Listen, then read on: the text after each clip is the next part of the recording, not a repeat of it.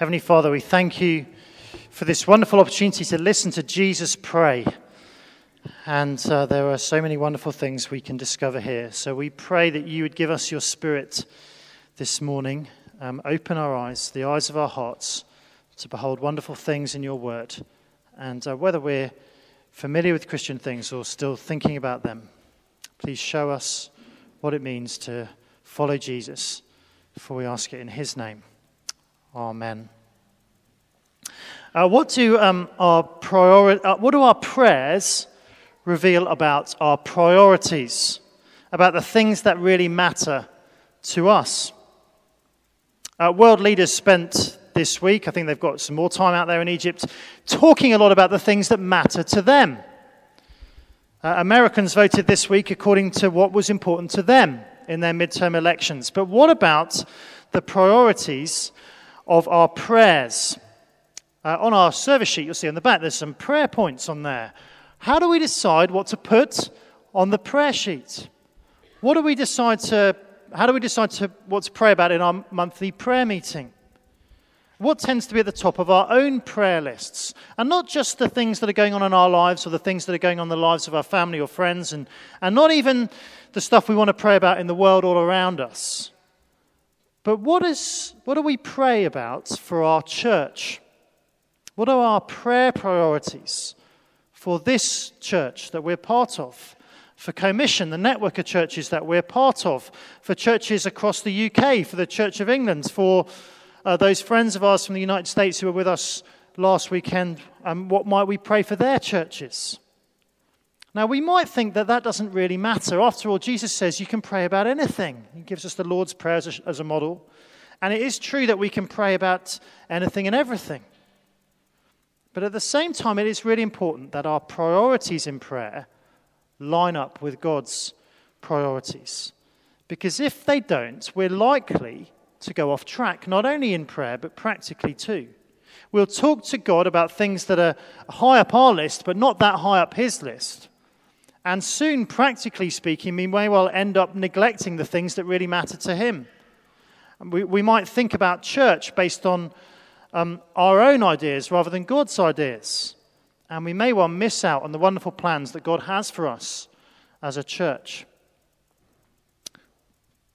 Well, our passage before us is the next part of the prayer that Jesus prayed the night before he died. We're working through it in three different sections. The first time, a couple of weeks ago, we saw Jesus, verses 1 to 5, pray that God would glorify him as he heads to the cross to give eternal life to his disciples, to everyone who trusts him.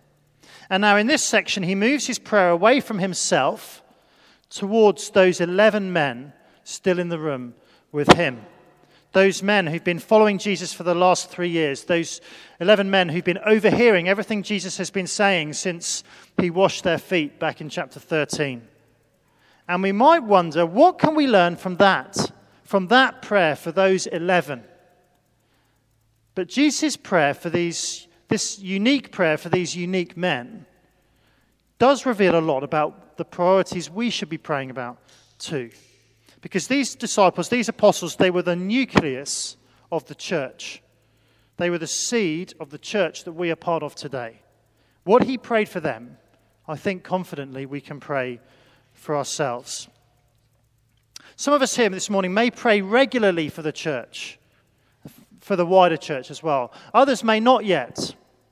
But God encourages us to make Jesus' prayers our prayers. So as we listen this morning, it may be the case that we need to recalibrate the things we're praying for the church. It may be that this morning encourages you for the first time, perhaps, to start praying for your church. Or it may be for others that it's a reminder to get praying again. And if you're here this morning and you're not yet convinced about the Christian faith, please may I encourage you to feel no embarrassment, just to listen in and to eavesdrop in on what Jesus prays about. Because the things he prays about are the things that matter to God. And you may be surprised by what you hear. There are two very simple things Jesus prays for.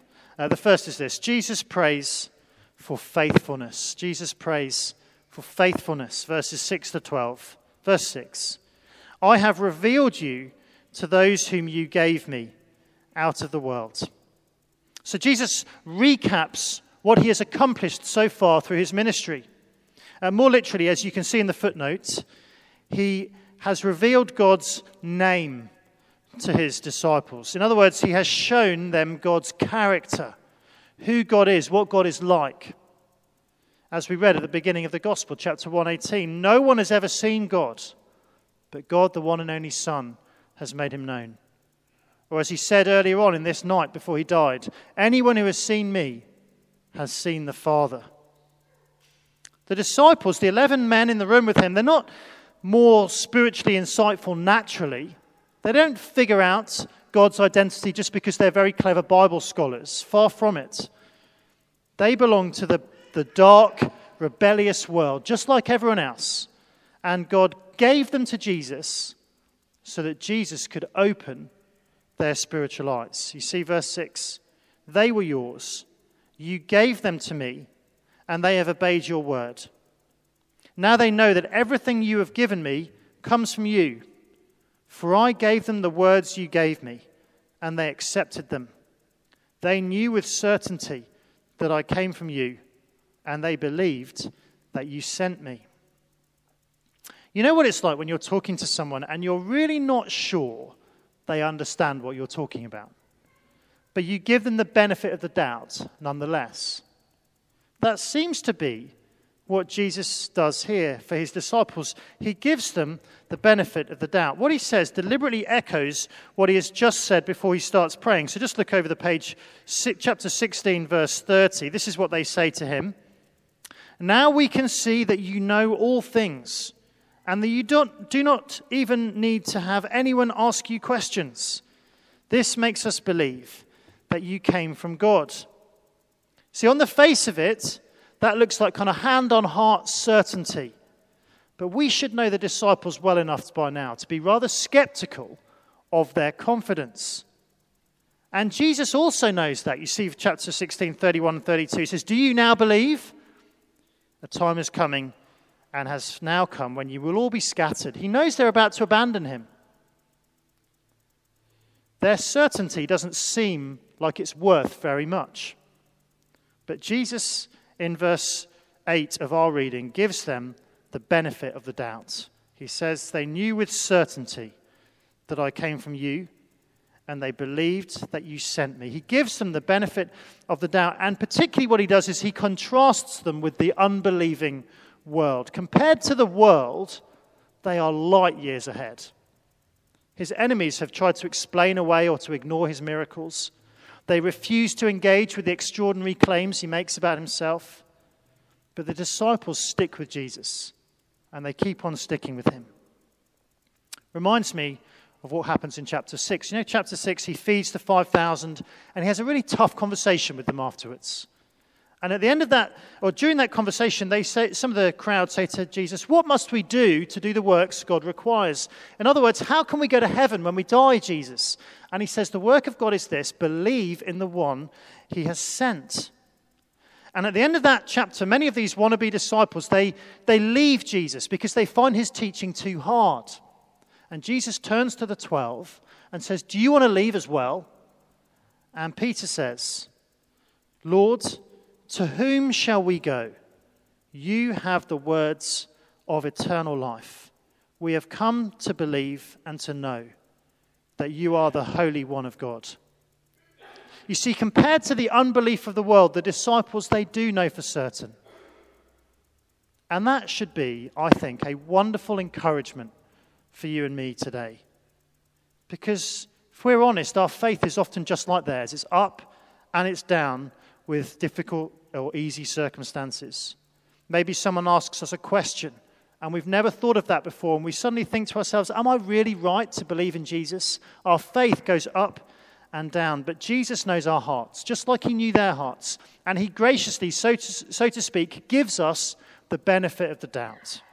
Not that he's in any doubt, he knows all things, but when the evidence of our lives fails to match up to what we say or the way we live, he knows for sure the faith in his disciples' hearts. And so he prays for more faithfulness. Jesus prays for faithfulness. Verse 9, I pray for them. I'm not praying for the world, but for those you have given me, for they are yours. All I have is yours, and all you have is mine, and glory has come to me through them. I will remain in the world no longer, but they are still in the world, and I am coming to you." So Jesus pictures himself in the departure lounge. The disciples are behind him, and his Father is ahead. He's got one foot in the world and one foot in heaven. And he looks back to his disciples and he says, "Glory has come to me through them. They are my pride and my joy. I have accomplished what you asked me to do, God. I have revealed you to them. They are my glory." But he also says, "I'm not going to be with them much longer. I'm coming to you." And he looks forward towards his Father, and at this point he finally gets to his first prayer request. Halfway through verse 11, "Holy Father, protect them by the power of your name, the name you gave me, so that they may be one as we are one." Jesus prays for faithfulness. Now the actual words here are, "Keep them in your name, which you have given me." Keep them in your name, which you have given me. And that word keep is the same word translated obeyed back in verse 6. So in other words, the disciples have kept faith with Jesus, and now Jesus says, "Please, Father, keep faith with them. They have trusted you. Please stick with them and keep them trusting." A little like we might wear a poppy on Remembrance Day, and very embarrassingly, I forgot to buy one, and then I couldn't find one anywhere this morning, so that's why I haven't got one on. We might wear a poppy on Remembrance Day to show our allegiance to the fallen soldiers and everything that stands for. So Jesus is saying to his Father, keep them loyal to me. Keep them with allegiance to you, Heavenly Father, and not just individually, but united together in common loyalty. Keep them by the name you gave me. There are many things that we could be loyal to as a church. We might be loyal to Commission and the network that benefits us in so many ways. We might be loyal to this wonderful building that God has given us to do ministry in. We might be loyal to the Church of England. We might be loyal to a particular way of worshipping, particular songs, particular style of service. We might be loyal to each other. We might be loyal to the history of our church and the story of the past that makes us who we are today. And all of those things are good things. And it's not wrong to be loyal to any of them. But all of them must fit under that bigger loyalty, that bigger allegiance to what God has revealed to us about himself in Christ.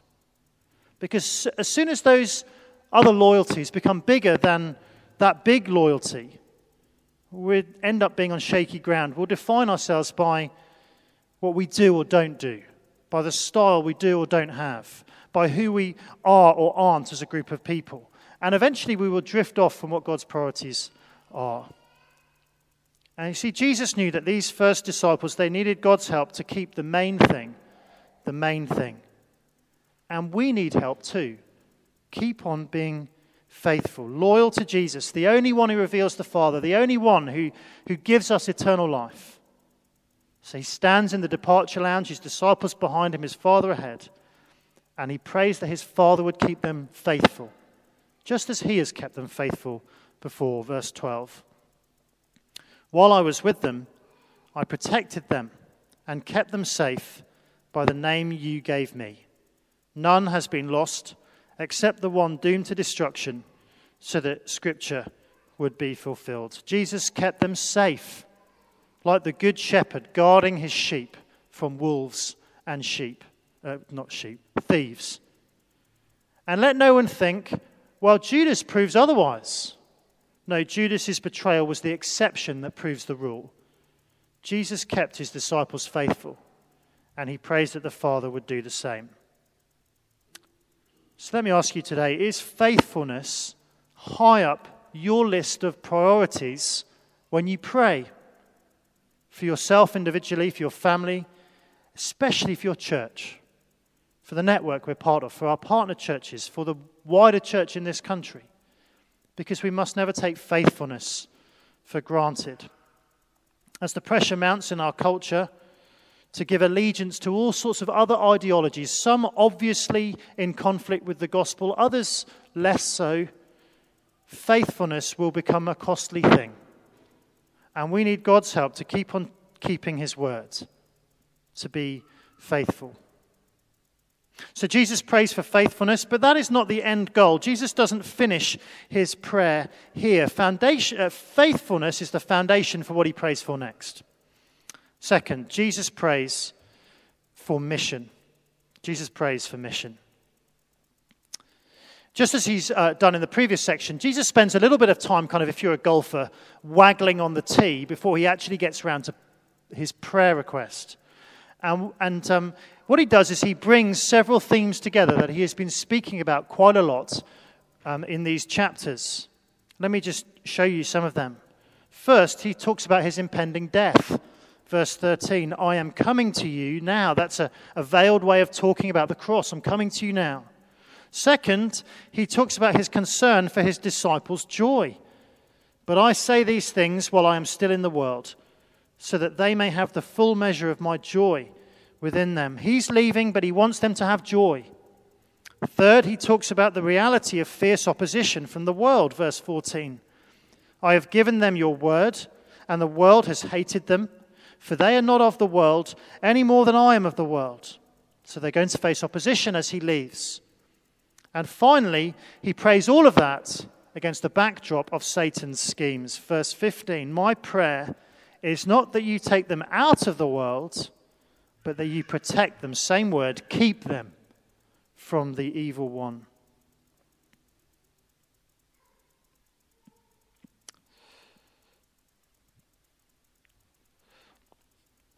Sorry, Kindle's stopping to us. Here we go. So the disciples, Jesus knows the disciples are heading into a spiritual battle. And he knows that he's not going to be by their side physically anymore. He knows the world is going to oppose them. The devil is going to oppose them. And so almost in passing, he prays for protection. That God wouldn't take them out of the world, but he would protect them. And he knows too that joy is going to be an essential weapon for them in that spiritual battle. It's going to help them persevere through their painful circumstances. But all of that is a warm-up, a pre-prayer warm-up for what he really wants to pray about. Verse 17, here's the second prayer point. Sanctify them by the truth. Your word is truth. Sanctify them by the truth. Your word is truth. I wonder if during the week you have kind of ordinary plates and ordinary cutlery that you use for ordinary meals. But maybe for a birthday or at the weekend or for Christmas, you pull out some special crockery, special cutlery, nice table decorations, things for a special purpose. That is the idea behind the word sanctify.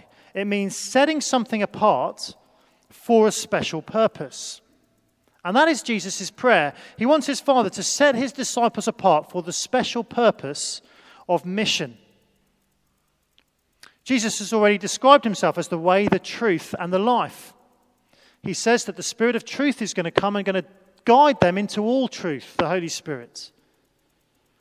And now he asks his Father to set his disciples apart for the mission of the word of truth, to share the word of truth with the world. Sanctify them by the truth.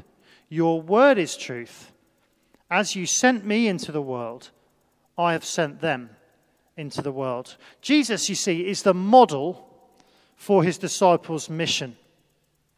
Earlier on, in chapter 10, his enemies were arguing with him about his claim to be God's son. And he comes back to them and he uses the same language as he uses here, chapter 10:36. He says to them, what about the one whom the Father set apart, sanctified as his very own, and sent into the world? He's talking about himself. He's saying, the Father sanctified me, sent me into the world, and now I want you, Father, to sanctify them, to send them into the world too. And of course, these 11, they do that mission in a unique way. It begins in the resurrection, after the resurrection, when they're in the upper room, and Jesus breathes on them symbolically to give them the Holy Spirit, and he says, as the Father has sent me, I am sending you. And their mission continues as they're scattered out of Jerusalem across Galilee and to the ends of the earth. And as it continues as they write down, under the inspiration of the Holy Spirit, what they saw and heard and written down in this book, in the New Testament. So the apostles' mission was unique. It was unrepeatable. But it is the blueprint for our mission. We're not free to make up the message. We're not given freedom to redefine mission according to what the world around us thinks or what the church might, others in the church might tell us. No, we live according to the truth contained in the Bible, and we share the truth as it is recorded here. Especially the true story of Jesus' journey into the world and his departure out of it. That is verse 19. For them I sanctify myself, that they too may be truly sanctified. So once again, Jesus is speaking in veiled terms about his own death. He has been determined all along to set himself apart for the cross, to be the sacrifice for sin that his people need. And that we need too. Because the world lives in opposition to God. And the DNA of the world is in each and every one of us. We are by nature rebels against God, haters of him. But Jesus came to be the good shepherd who laid down his life for his sheep. God gave his one and only Son, so whoever believes in him shall not perish, but have eternal life. Jesus sanctified himself for his mission to wrestle his disciples out of the grip of the world and to rescue them and us from the punishment we deserve to face forever in hell. That is the mission Jesus came to accomplish. And the heartbeat of our mission today is the announcement, the repeated announcement of that good news. We may call it, as a friend of mine calls it, holy evangelism. Sharing the good news of the gospel is the special sanctified task we are given by, as Jesus calls him, our Holy Father. So Jesus prays for mission. I wonder how we are getting on with mission at the moment. Many of us will find it hard. Many of us will have experienced the rejection and the opposition of the world. Others may never have tried speaking about Jesus before or for a long time. But however we are getting on with mission, the first task in mission is prayer. You see, if Jesus' first disciples needed prayer and they had spent 3 years with him, well, we need prayer too, don't we? We need to pray for mission. So maybe we could begin by writing down 5 friends on a bookmark, pop it in your Bible, wherever it is, put it on your fridge, and pray for them. Pray for opportunities to share Christ with them. Could you pray too for the church? Could you use the service sheet or the notice sheet and use that as some prayers for the week ahead? Could you pray for things coming up over Christmas? Would you pray for mission ideas for next year? I'd love to have, a bit like we had this year, a week of mission. I was with a couple of you this week and they were talking about how maybe we could be praying for that for a couple of months beforehand and then doing something for a week. I'd love you to pray for that. And if you can think about that, think, oh, the Lord is maybe suggesting this or that. Why don't you come and speak to me or to one of the other elders or to your home group leader? We would love to hear from you. Well, God wonderfully answered Jesus' prayer, didn't he? He kept these first disciples faithful. He sent them out on mission. And you and I, the church around the world today, we would not be here if God had not answered this prayer. We are the fruit of Jesus' prayers. Yes, it was a prayer for a unique group of individuals, but it's a blueprint for the prayers we can pray today. Jesus prays for faithfulness. Jesus prays for mission. We need God to keep us trusting Jesus, to keep us faithful to the main thing. We need God to keep setting us apart, sanctifying us for the task of mission. And if these prayers are our prayers, there's a good chance we will be lined up with God's priorities. And a good chance that we will enjoy the wonderful blessing that it is to be going the way God wants us to go. Shall we bow our heads and pray?